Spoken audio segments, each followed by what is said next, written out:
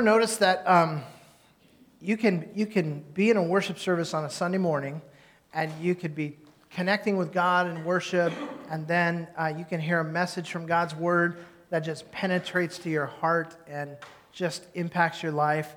And then you go home and you go through your routine, and by Monday or Tuesday, you don't even remember what the topic of the message was. Don't nod your head because it will hurt my feelings, but I have a feeling that has happened to you. I preach these sermons and don't remember what they were by Wednesday, right? So I know this happens, and so let me just ask you, if you can remember all the way back 7 days ago to when you were here last, I told you that we're going to be starting a series in the book of Ephesians, and I gave you a homework assignment, and I said, go and read all of the book of Ephesians this week. So if you did that, raise your hand. All right, congratulations to the 5 of you. You guys will receive $1,000 each for... No, that won't actually happen. But I had this gut feeling that was going to happen, that I was going to ask you guys to read this, and you're going to go, yeah, that's a great idea. I should totally read that. I'll be ready by next week. I'll know the whole context, and then you would go home and not do it. So let's stand. And... for those of you who didn't read it, I'm just gonna read it to you, okay? So you could have done this at home, or we could have done something else now, but I'm just gonna read this to you, okay? We're gonna start in Ephesians 1:1. Here it is. Paul, and you can stand for this, by the way. Paul, an apostle of Christ Jesus, by the will of God, to the saints who are at Ephesus and who are faithful to Christ Jesus, grace to you and peace from God our Father and the Lord Jesus Christ. Blessed be the God and Father of our Lord Jesus Christ, who has blessed us with every... Okay, sit down. Sit down. I'm not going to make you do that. In fact, there's not a whole lot of point in me even jumping into this passage like that at all, because, well, think of it this way. Let's say that you go out to your mailbox tomorrow. I don't know how it is at where you live, but where we live, there's community mailbox banks, that everybody doesn't have one in their house. There's like half a dozen here, and you have to go. So just every now and then, it gets mixed up. And you grab the mail out of your box, and you go home, and you start to open. You're just opening your bill. Oh, yeah, that's a bill. I know that. Oh, yeah, there's another bill. I know that. Okay. And you're separating out. And you open up this envelope, and it's a letter, and you start reading it. And it's a letter from Uncle Bob and Aunt Eula, and you're like, and so they're telling you all about, they took the dog in for surgery, and their kid's sick, and you're reading this, and you're going, I don't even have an Uncle Bob. And so you take the envelope and you turn it and you realize it's addressed to your neighbor, and you got your neighbor's mail, right? So you're reading this letter that is addressed to your neighbor, and it's talking about all this wonderful stuff, but it's not wonderful to you. That doesn't mean anything to you. You're like, I don't even know who these people are. I don't understand what questions are being answered here or what the context of this is. And so you can just sort of get lost in it that way. And you might get a thing here or there, and you might notice something and go, oh, that's really interesting. But the truth of the matter is, if you're reading somebody else's mail and you don't understand what it's about, it's not going to give you anything. You're not going to get any benefit from that. And I say that because... What I just did this morning, when I just opened to chapter 1, verse 1 and start reading, that's what we tend to do with the Bible. And sometimes we're even a little more cavalier. We sort of do this thing, And this is my verse for today. He sinks a shaft afar from a habitation, forgotten by the foot. They hang and swing to and fro from men. That is God's word for me today from Job chapter 28, right? And you're like... no wonder the Bible doesn't make sense to me. It's like not penetrating my heart. And part of the reason is we're sort of reading somebody else's mail. Even when we go to some of these New Testament letters and open them up, if we don't understand some things about who wrote this and why was it written, what was going on among the people that it was written to, who are these people anyway, and what was happening in their lives, there are questions being answered in this. What questions were being asked? What was the situation that was going on that prompted the writing of a letter like this? And what we tend to do is open it up sort of blind, and we're reading somebody else's mail, and we wonder why it's not profoundly impacting our lives. And so I thought about, how do I just dive into Ephesians chapter 1? And I thought it would be stupid to dive into Ephesians chapter 1. So for weeks now, we've been advertising that we're going to start this series on Ephesians today. And we are, except I want you to know something. What we just did in Ephesians 1, when I read that to you when you were standing up, that's all we're doing in Ephesians today. We're not even going to open the book of Ephesians again. We're instead going to see what we can do to help you to understand the backstory. We're going to try to give you the foundation for what's going on, because and I'm going to do this also, and some of you will have to forgive me because I might say some things today that you're like, well, duh, doesn't everybody know that? No, not everybody knows that. And there are some things that I just skip over so easily and mention people and don't tell you who they are, or talk about a place and don't tell you where it is, and I just sort of take for granted, well, we must all know, but we don't all know. And so what I want to do today is I want to give us a real picture, because the book of Ephesians is not a book. It's a letter. And it was written by someone, and it was written to someone, and it was written at a time, and it had a context and a significance. And so you may be thinking, yeah, we're going to have this series on Ephesians, but what is an Ephesian anyway, and should I care? And what do I have in common with these Ephesians? And so let me just answer question number 1. An Ephesian is a person who lives in the city of Ephesus. Ephesus is an ancient city, and you're thinking, well, okay, where's Ephesus and why do I care about this? Well, I'm glad you asked because I brought a map, okay? This hopefully will be helpful to us because we're going to be talking about this for a long time. This is a map of what we think vaguely was Paul's second major missionary journey. And so you see down here in the bottom right, you see Jerusalem, right? So this is the area in which he starts, and he heads up to Antioch and around to Tarsus, which is his sort of home ground. And then he heads over across this area of Galatia. If you look above, it's just that whole area is called Asia. This is an ancient map. That area was known then as Asia. And basically he goes across the Aegean Sea over to Neapolis and this city called Philippi. Have you ever heard of that city? That's where we get the book of Philippians, right? And then he goes down from Philippi to Amphipolis and Apollonia and Thessalonica, where we get 1st and 2nd Thessalonians. And then he comes down to Berea. We don't have a book of Bereans, but the Bereans are mentioned, and Paul commends them to us, and he says we're supposed to be like them. What is it we're supposed to be like them in? That even when an apostle or a prophet came and taught them something new, they always measured it against the Word of God to see if it was truth. And Paul said that is the standard we should all follow. Doesn't matter who the speaker is, who the writer is, who the pastor is, who's teaching us something from this book. If it doesn't match what the book teaches, then he's wrong and the book is right. All God's people said? Amen, right? So the Bereans are our example for that. He comes down from Berea to a place called Athens, where he goes to a place called the Areopagus, which is where all the philosophers gather together all day just to debate philosophy. And he debates the great Greek philosophers of that day. And he points out to them that they have all these statues to all of these gods because they're pagans and they have multiple gods. And just in case they miss one, they have a statue, and the inscription on the statue says, "To the unknown God." And even the Greek people, the philosophers, know that there is a God that they don't know yet. And Paul says, you're interested in gods. Let me tell you about the God you don't know. And he introduces them to Jesus at the Areopagus there in Athens. They go down to a place called Corinth, where we get 1st and 2nd Corinthians, right? And also Corinthian leather for your car. Remember that? You got to be at least 40 to remember that. Okay. He goes down to Corinth. Now, let me tell you about Corinth. We're not going to talk about Corinth anymore except this. Corinth is the Las Vegas of its day. Okay? Corinth is the place where what happens in Corinth stays in Corinth. Okay? People go to Corinth to get their party on. That's the deal. Okay? And so every kind of debauchery that you can imagine takes place in Corinth. Corinth celebrates sexual immorality as a good thing. And so it's just this wild, crazy place in Corinth. And when Paul gets there, It's just this out of control culture, and yet the gospel begins to transform it so that the Corinthian church is born and grows and begins to change the world. And when he leaves Corinth, he goes across the water to a place called Ephesus. You see the round circle?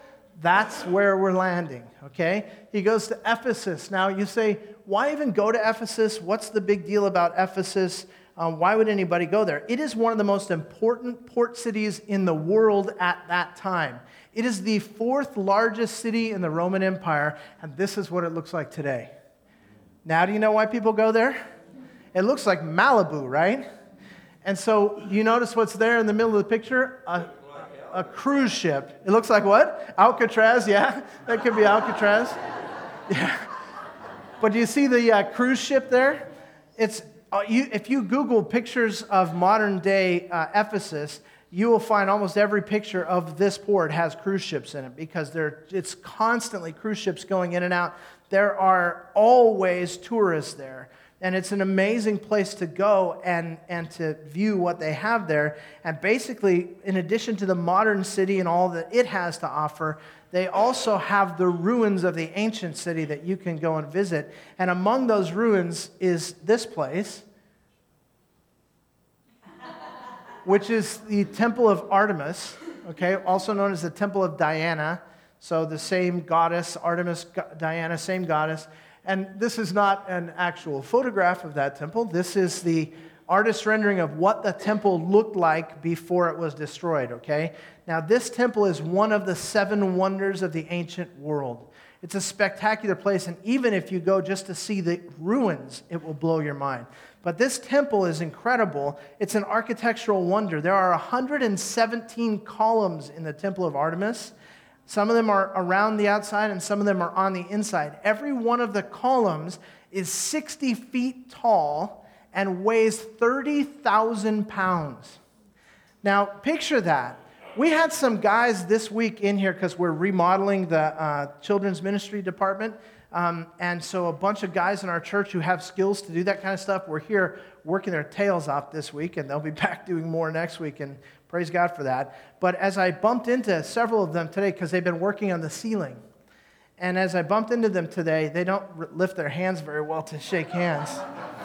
You know, just the shoulder pain just from working above your head all that time.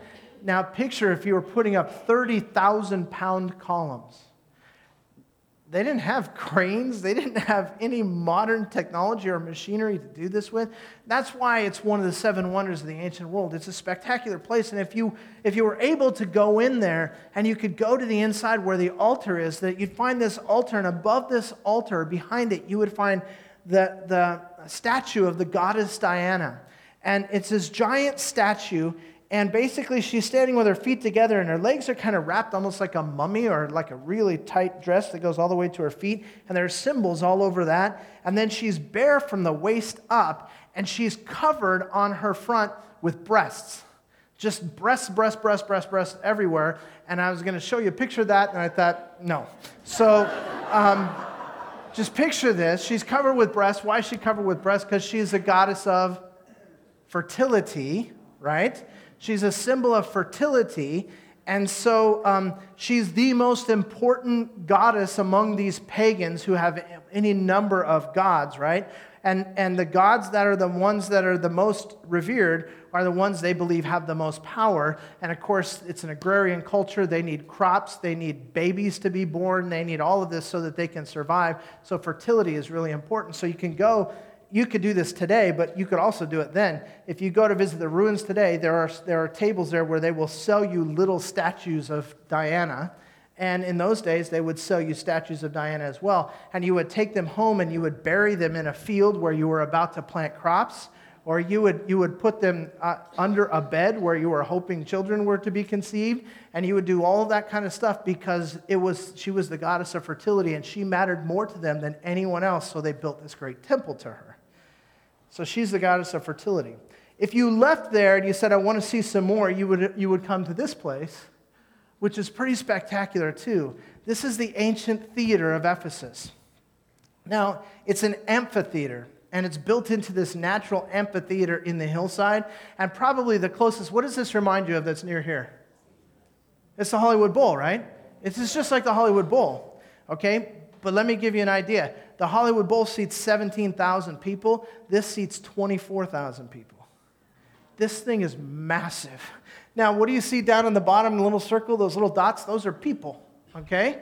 And so picture this. You would go to see a play, a Greek play, and they would have the big masks, because if you're sitting way up in the top, they didn't have like a jumbotron for you to watch this on, right? And so they had these big masks. And yet the acoustics were so good that without obviously any microphones or electricity in those days, they were able to project through the mask all the way out to these back rows of these people sitting so far away. And so it too is an architectural wonder, and it's this astonishing thing. This place, Ephesus, was the place. This was the place that, Rome hoped that outsiders would come to and they could say, look, this is the Roman Empire. This is why you want to be a part of this. This is the greatest place you'll ever be. There was about 300,000 to 500,000 people in this city at Paul's time, and it was a big deal, and the Romans showed it off. Now, in addition to all these places that you could see, the culture in Ephesus was really kind of amazing because, as I said, they were pagan. And when you hear the word pagan, I don't know if you understand what I mean by that exactly, so let me define it.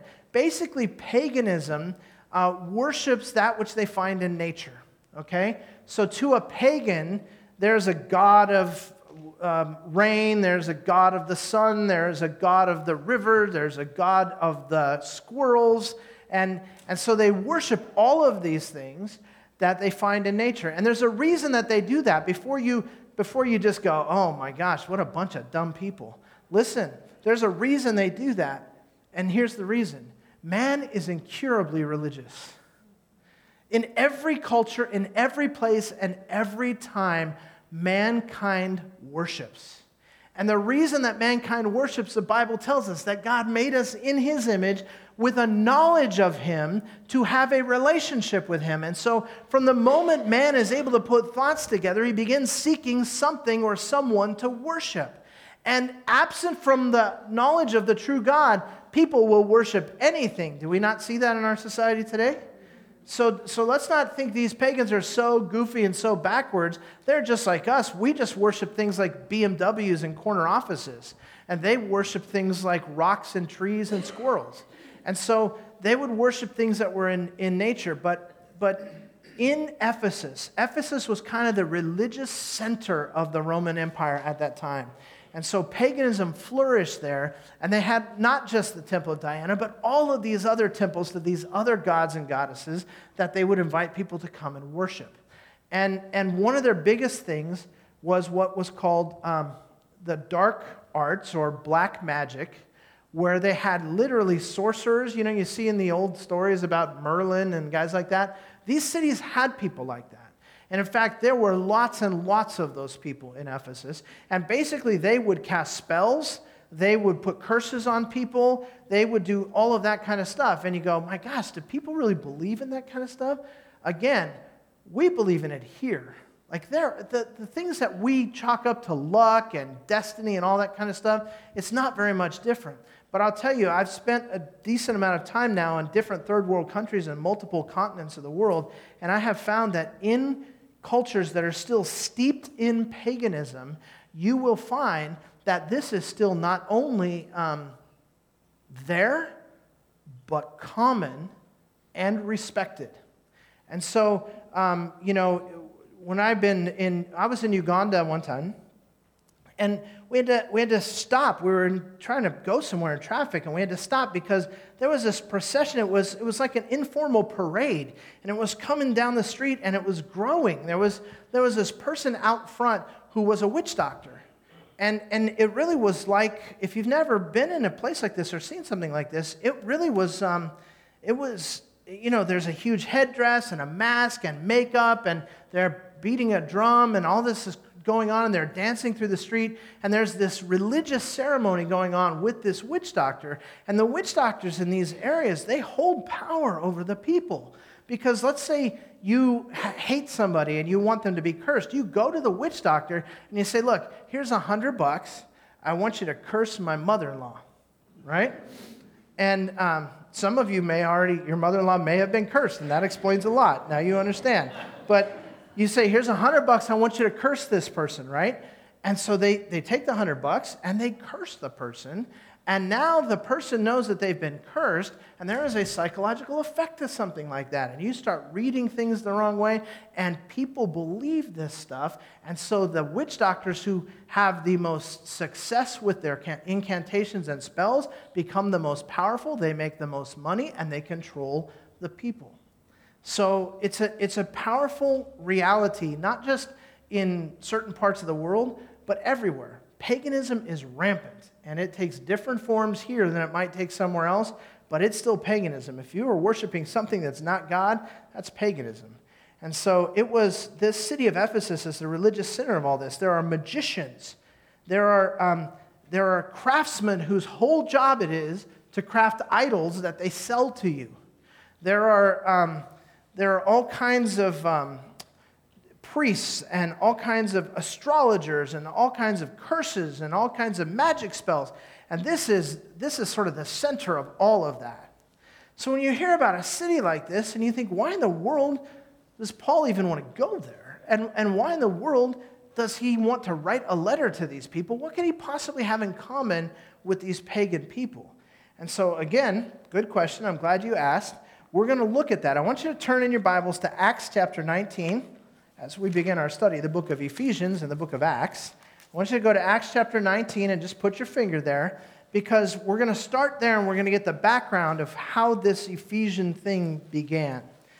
But if we're going to do that, then we shouldn't take anything for granted, and I want to take a minute or two and give you this story, because the letter of the Ephesians is written to the Ephesian Christians, and it's written by a guy by the name of what?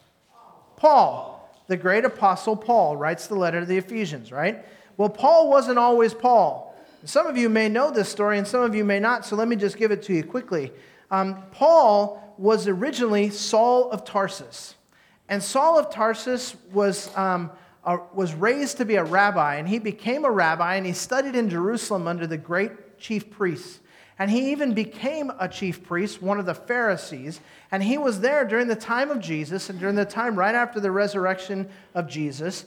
And he was there, in fact, if you look in the beginning of the book of Acts, when Stephen stands up to give his testimony and the church is just being born and Stephen gets stoned to death, Paul is a part of that group that is stoning Stephen to death. I said Paul, I should say Saul, because his name doesn't get changed until later.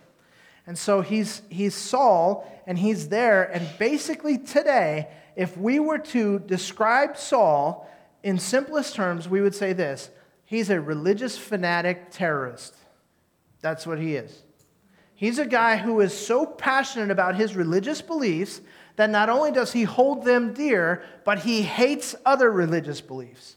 And so the thing with Jesus that got him crucified is that he kept claiming to be God.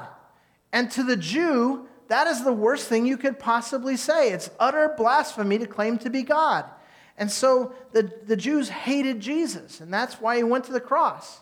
I mean, we know he had his own plan, but that's why they thought he went to the cross.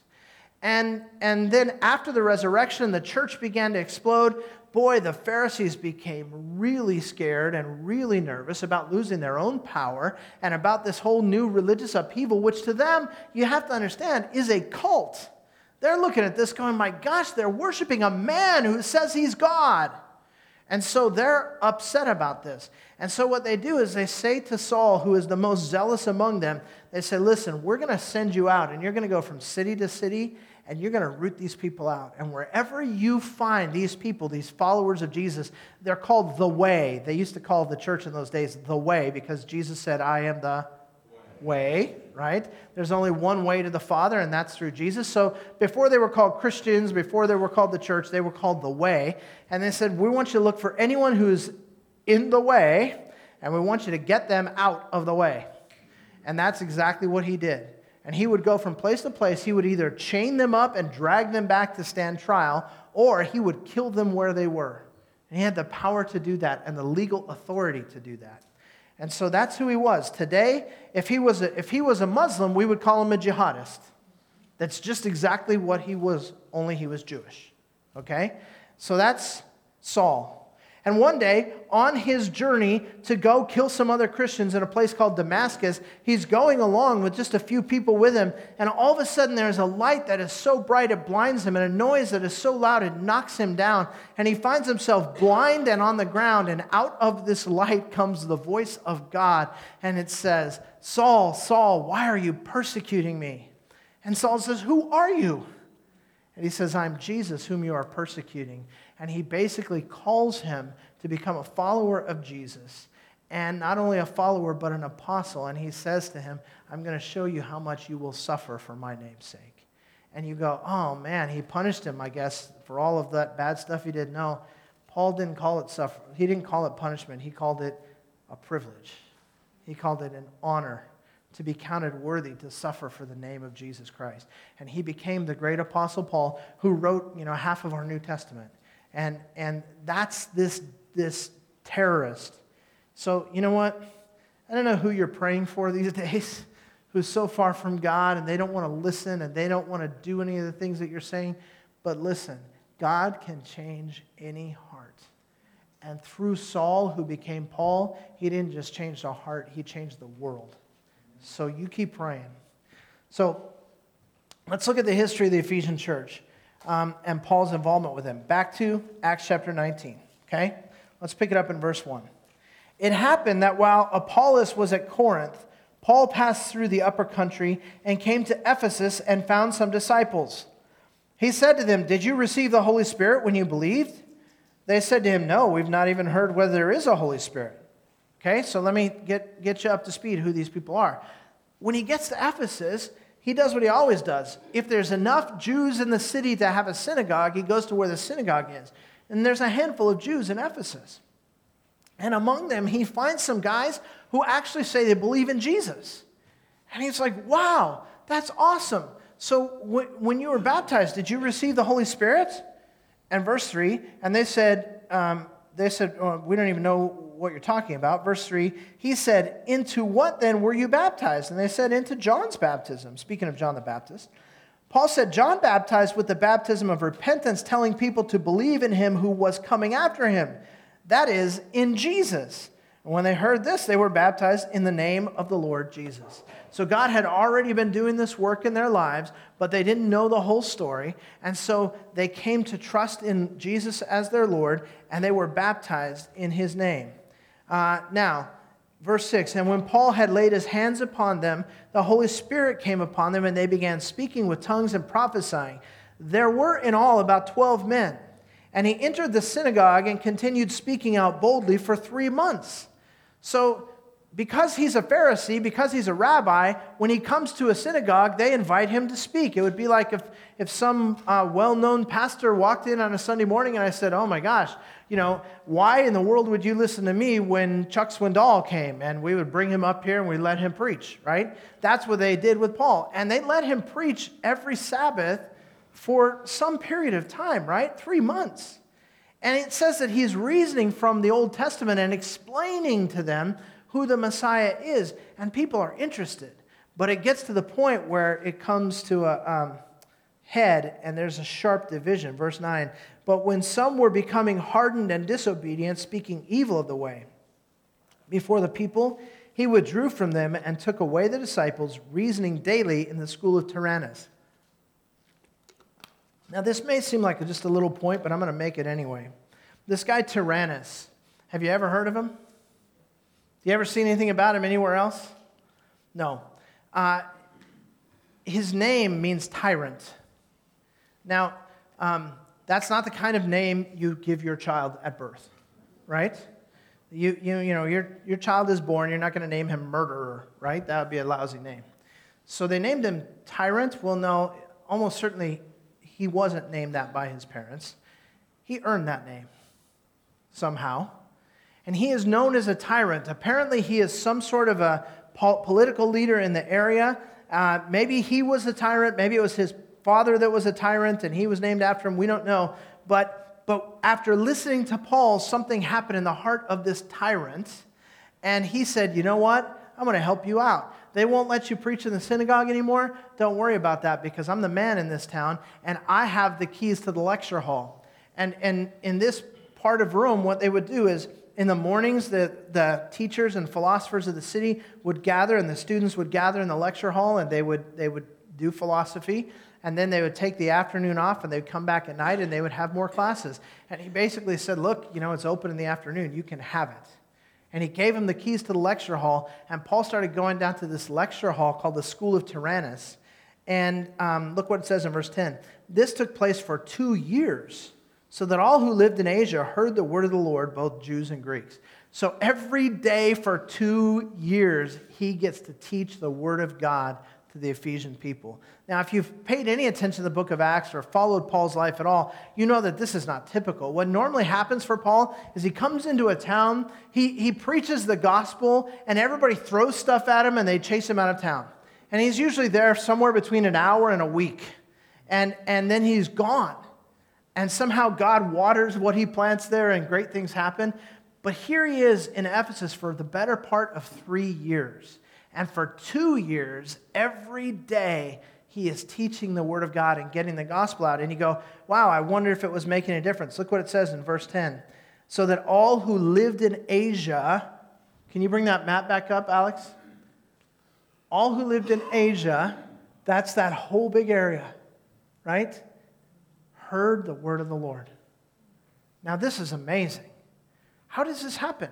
It doesn't say anything about him going anywhere else. But all who lived in Asia heard the word of the Lord. How does this happen? It's a port city. People come into Ephesus on their way to somewhere else. And as they come in and people greet the visitors, they say, listen, welcome to Ephesus. Thanks for visiting. There's 3 things you got to do. You got to go to the temple. It's amazing. It's just an incredible architectural wonder. And if you're a worshiper of Diana, you got to go to the temple. You can buy an idol there that you could take back to your land. The second thing you got to do is go to the theater and catch a concert, catch a play. I think the Rolling Stones are touring at that time there. You could go. Do that. And then the third thing is go to the lecture hall and check out this guy who says he knows the meaning of life. And you know what? He makes sense. Go check that out. And so they would do that, and then off they would go back to their lands, hearing the gospel and bringing it back to their hometowns so that all of Asia got to hear the gospel during the 2.5 years that Paul found himself in Ephesus. And by the way, Paul wasn't just talking. There were also amazing things that were taking place through Paul. Now, I'm about to read you something, and I'm going to just tell you right up front, I can't explain it. So when you come up to me after the service and say, hey, I don't understand, can you explain that? The answer will be, no, I told you, I can't explain that. Ask Ricky, right? The whole reason Ricky is on staff is to answer the questions I can't answer. So if you have questions, I will send you to him. But before we get there, let me just read you this crazy passage. Verse 11, we're still in Acts 19.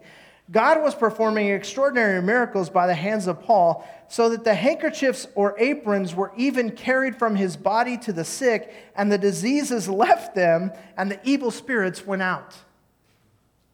Say what? It says they could just take a handkerchief that he touched, take it to a sick person, and the sick person would get healed. Now that's bananas, right?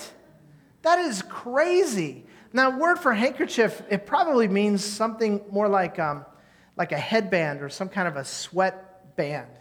So basically, he's a tent maker. He's working hard during the day. He's covered in sweat. They come to him. They're like, hey, there's this lady across town. She's near death. We need you to come and pray for her. And he'd be like, look, I can't. I got stuff. I got commitments. I can't do it. Here, I'll tell you what. Take this and just go give that to her and pray for her. And that lady would get healed. And the word would get back that even something that he touched could lead to the healing of people who were sick and dying, and could lead to the casting out of demons. Even demons couldn't resist his apron. What? That's nuts, right? Now, I want you to notice something in verse 11.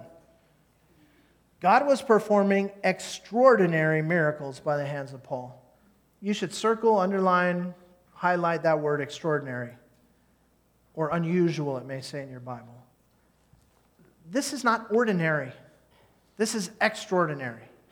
And sometimes we make this mistake. We look at things in Scripture and we're like, look, it happened in the Bible. It must be happening today. Not everything that happened in the Bible is happening today.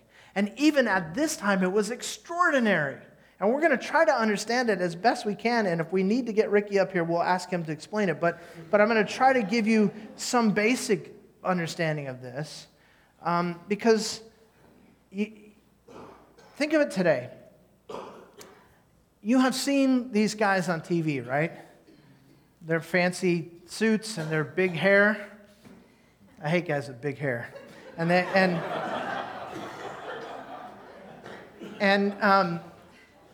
they're preaching this. They got a Bible in their hand, right? But they're preaching about these things that they have the power to do, and therefore, if you will sign up for their newsletter or send them a check to their ministry, or maybe even write a letter with $100 in it, and I'll send you back an anointed prayer cloth that you can be touching while you pray, and I touched it before I sent it, and it has power, and all that kind of stuff. So where did those guys get this stuff? And by the way, people fall for this every day. Where did those guys get that idea? Right here. They just go, see, look, it's biblical. Listen, we have to understand things in their context. It says right here, it's extraordinary. This is the Apostle Paul. This is not some dude who has his own TV show on Sunday afternoons on some cable channel. This is the Apostle Paul, and even for him, this is extraordinary. But this is what people do.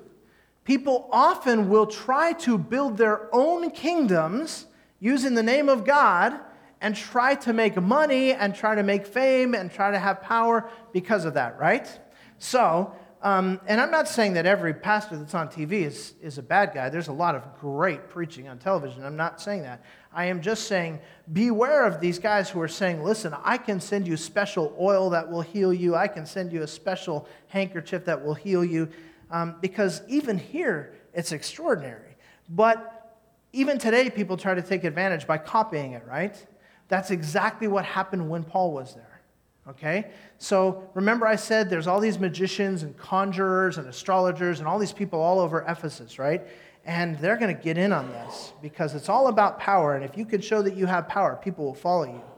So why would God do something so confusing as this in Ephesus? Well, it's the center of the magic arts. Everybody is competing for power. My God has more power than your God. And in essence, I'd say, God seems to be saying, you want to know about power? Watch this. Explain this apart from me. Let me show you my power. And God is exhibiting his power in this setting. And suddenly everybody is interested in the message that Paul is speaking. People who were blowing him off before as some sort of crazy guy now want to know exactly what he has to say because his message is being backed up by power. And people are drawn to that power. And they're thinking, until now, we didn't know if this guy was real. But now, how can we argue with these extraordinary circumstances that we're seeing? And so the people are flocking to Paul. And just like today's opportunistic preachers try to copy what was going on for their own benefit, these guys are trying to copy it. And this is hysterical. I love this story. Let's pick it up in verse 13. But also some of the Jewish exorcists who went from place to place. These are itinerant preachers, right? These are snake oil salesmen. They get into the town, they sell their deal, and just around the time people are starting to figure out that it's all a lie, they get off to the next town, okay? These are guys who go from place to place. And so they're called Jewish exorcists. They went from place to place, attempted to name over those who had the evil spirits the name of the Lord Jesus, saying, I adjure you by Jesus whom Paul preaches. 7 sons of one Sceva, a Jewish chief priest, were doing this. And the evil spirit answered and said to them, I recognize Jesus, and I know about Paul, but who are you? Don't you love that? These guys come in and they're like, listen, we've been watching. Here's what Paul does. He just calls in the name of Jesus. There must be some power in this name of Jesus. So we can do that. If he can do it, we can do it. If he can use a handkerchief, we could use a handkerchief, right? So they go off and they say, this guy's indwelt by a demon. And these 7 brothers come up and they're like, listen, for $1,000 we could take care of this. Okay, he scratches the check and they say, okay, listen, demon, in the name of Jesus whom Paul preaches, I adjure you to come out. And the demon basically laughs at him and says, listen, I know Jesus. You remember that? You remember that debate where Lloyd Benson said, listen, I knew Jack Kennedy, and you, sir, are no Jack Kennedy. Do you remember that? That's exactly what the demons are saying to these guys. Listen, I know Jesus, and you ain't him.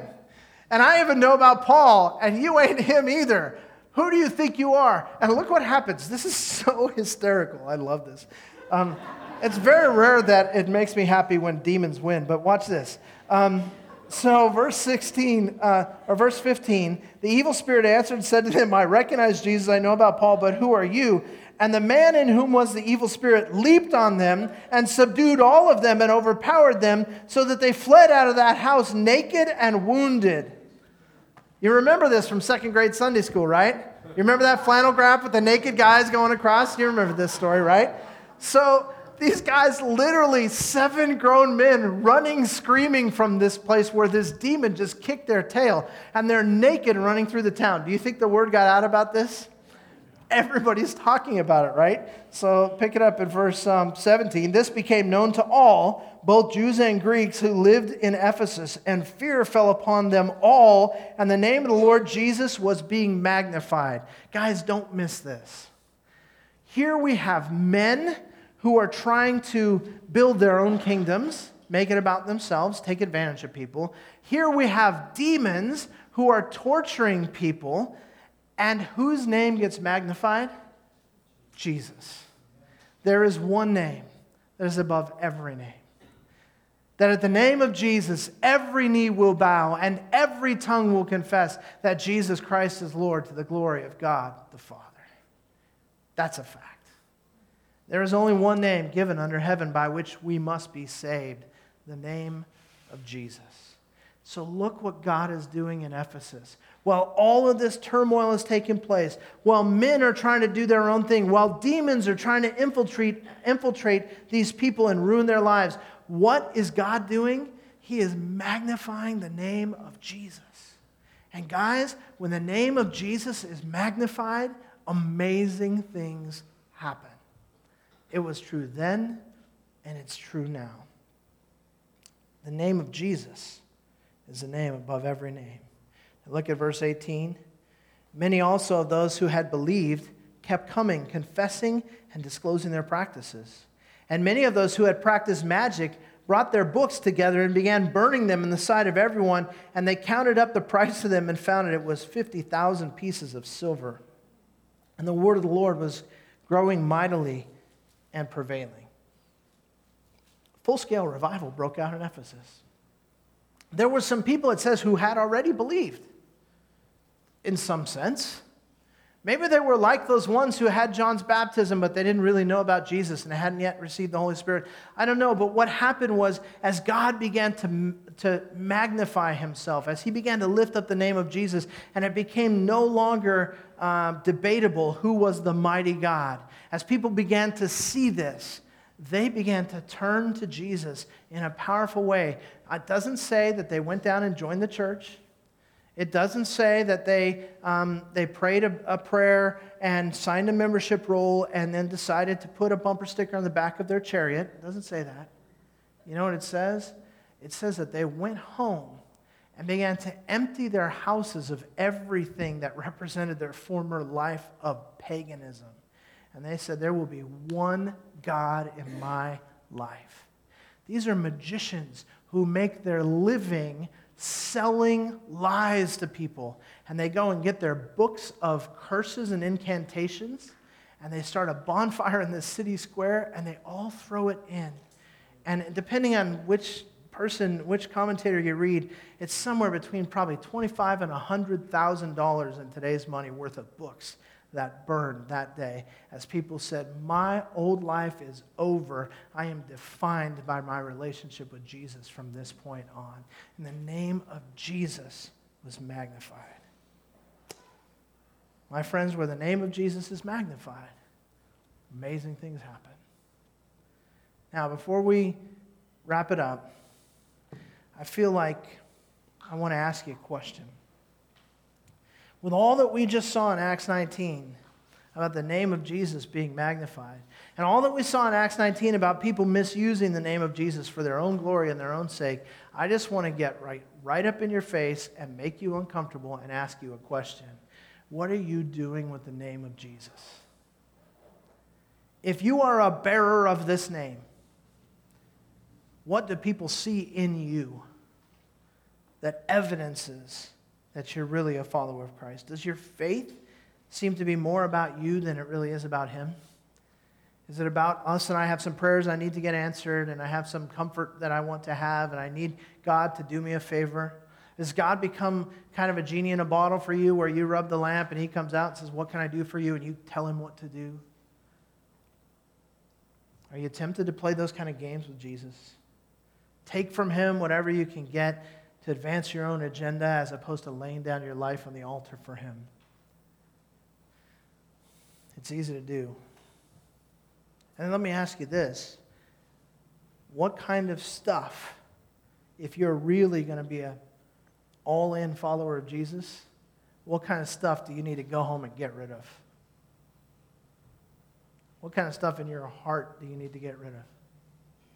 For some of us, it's bitterness. Some of us are just angry because we've been hurt and we're carrying hold of this bitterness and we will not forgive, we will not forgive, we will not forget. There is no way we're going to let that person off the hook, and we are just churning and boiling and burning inside with bitterness, and it's ruining our lives, and we refuse to let it go. And Jesus says, listen, I can't be Lord of your life while unforgiveness and bitterness is the Lord of your life. What do you need to let go of? Maybe what is it in your life that is like these magic books that you say, okay, I've been playing with this, but now I know the truth, and this counterfeit has no place in my life. Maybe there's some files on your computer that need to go away. Maybe your whole computer needs to go away. Maybe there's some relationship that you're in that needs to either radically change or cease to exist because you know that it's not about glorifying God and it's pulling you away from the Lord, and it has no place in your life. Here's what I'm saying. We're going to get into the book of Ephesus and we're going to start seeing God say some things to us that are going to pull us up short and make us exceptionally uncomfortable because He's serious. He expects us to walk with Him. See, He's just sort of simple enough to think that His name should be glorified above everything else. And He's going to find a way to make that happen in our lives. And so He's not asking for a place in your life. He's not asking for a seat at your table. He is asking to become your life. That's what Jesus wants to do. So do you have any idols that you need to get rid of? You got any magic books that need to get thrown in the fire? I'm not talking about, I can't even tell you. I'm not going to say, okay, so don't go watch these movies and don't watch this TV show and get rid of this music and stop going with this. I can't tell you any of those things. If you're a Christian, you have the Holy Spirit. I trust Him to talk to you. But what I'm not so good on is trusting you to listen to Him. And so that's why I'm up here making you uncomfortable. Because guys, while we hold on to these stupid things that we hold so dear, they suck the life out of us, and we miss out on the abundant life that Jesus died to give us. That's just dumb. And so I ask you, what do you need to say goodbye to in order to be all in for Jesus? Because you show me a person who's all in for Jesus. You show me a church that's all in for Jesus. I will show you a person, I will show you a church that God is using to change the world. And we talk about this all the time. Love God, love people, change the world. That change the world part is not optional. This is what happens when the name of God is magnified. All of Asia hears the gospel. When the name of God is glorified in my life, when Jesus becomes the central figure of everything that matters to me, on those days, the world gets transformed. And that's what I want my life to be about. I don't know about you. That was the church of Ephesus. And that's the church that God wants us to be. And He'll do it. He'll do it in us. The question is, am I really serious, or am I playing games with the name of Jesus? And so I'm going to ask you to just bow your heads before I ask you to stand so I can pray over you. I just want to give you a minute to talk with God. This is between you and God. It's private. It's silent. But as your eyes are closed, I just want you to think about something. If Jesus were to grab you by the hand and say, I want to take a walk through your life, And I'm going to point out some things that need to go. Probably a lot of them you already know what they are. Maybe today's the day for you to say, all right, God, I'm all yours, even this area that has always been about me. Why not just take a minute and talk to God about those things and ask Him to search your heart and show you what idols are standing in the way between you and Him?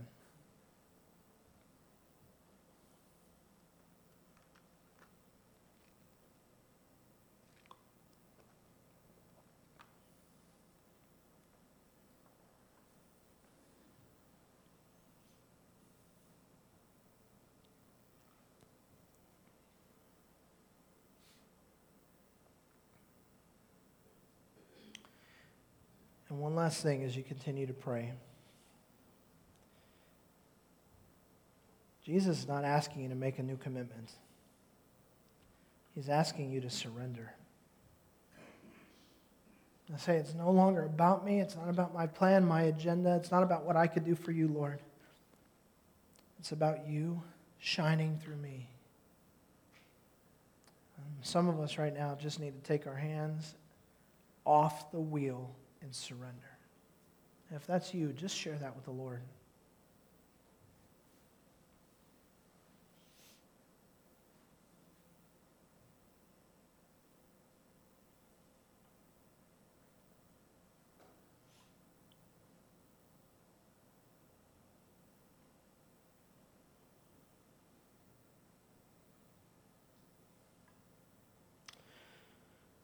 Father, as we humble ourselves before you and ask you to search our hearts, Lord, some of us have been holding on to fears and insecurities that have no place in the life of a Christian.